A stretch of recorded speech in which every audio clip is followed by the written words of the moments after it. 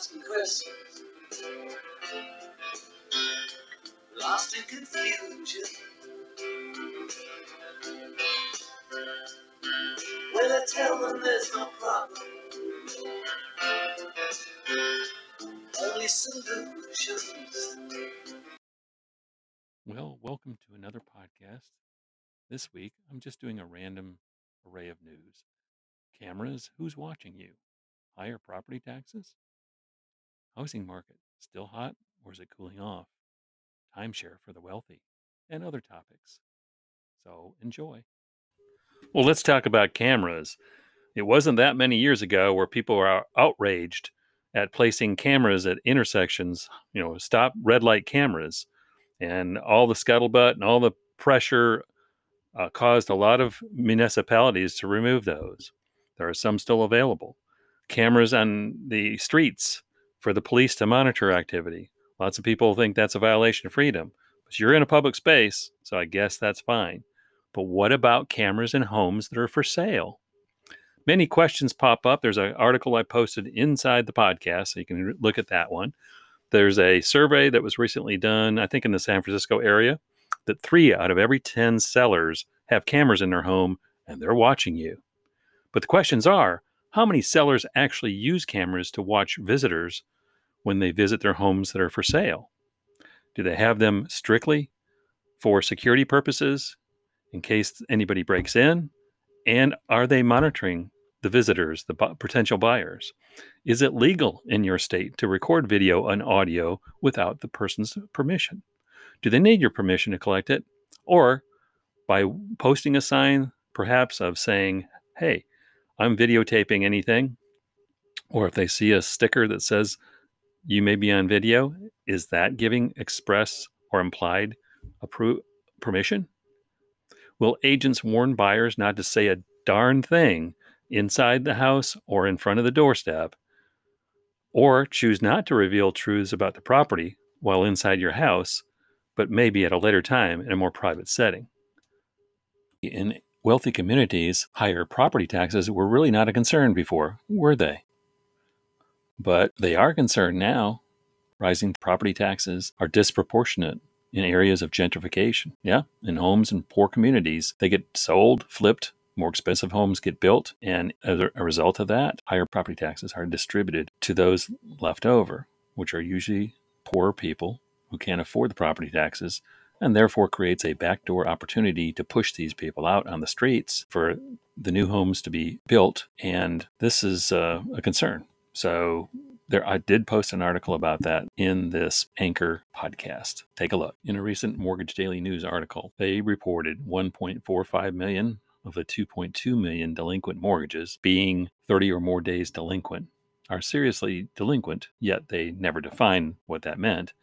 But the majority of them, the actual percentage wasn't disclosed either, are under forbearance plans. In a forbearance plan, the loan owner or lender agrees to reduce or suspend the payments for a set amount of time, only to pick those up at a later date. It's not a repayment plan where they skip payments and then raising the monthly payment down the road to compensate for the missed payment period. Now, a lot of people think that there's going to be a wave of foreclosures. I think lenders are going to try to, in their power, with the government's power, is to let those people pay off those mortgages maybe in a little longer period of time or work out some arrangements. But the large hedge funds have a lot of pull and a lot of lobbying interests that BlackRock, Opendoor, Zillow, and others present their purchasing ideas for those mortgages, thousands, hundreds of thousands of properties, and maybe all of those properties. They want to step in and they all want to purchase these and turn them into rental properties for those that can afford to rent. So this is a Wall Street way of making a rate of return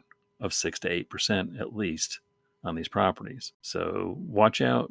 I think a lot of lenders want to make arrangements for the people to stay, but I think you're going to see thousands of properties being sold off to all these hedge funds to turn them into rentals and or sell them to the highest bidder. Well, is the housing market heating up or is it cooling down? It all depends, as I've said in previous podcasts. Housing market no longer heating up, New Redfin report shows. Nashville housing boom is not expected to cool off this winter. Signs of continued heating here in North Texas condo market. Colorado home prices are rising, but so is inventory.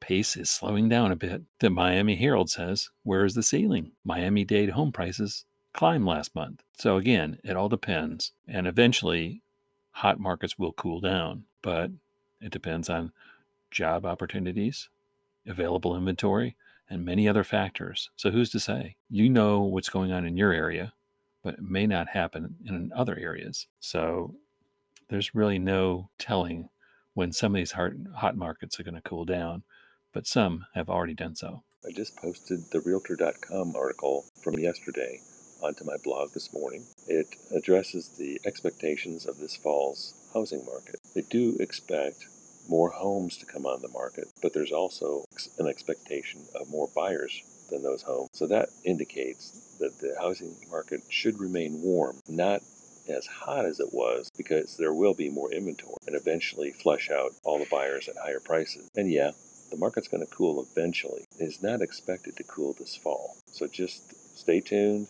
and I'll update this as I need to. Real estate love letters are simply, as I mentioned on an earlier podcast, simply letters that the buyers want to write to give the seller an impression of how they're going to appreciate and use and grow their families and raise their families in how to enjoy the house. But it does cause concern. Oregon banned those letters because of fair housing laws. North Carolina realtors are suddenly becoming aware of that, and some of them are even banning them from being submitted or proposed. And without knowledge of familial status, which is a fair housing violation, some realtors could really be in trouble. Anyway, North Carolina is realizing it. I'm surprised it took them so long. Hey, as a footnote, I posted an article entitled Wall Street is Buying Up Family Homes.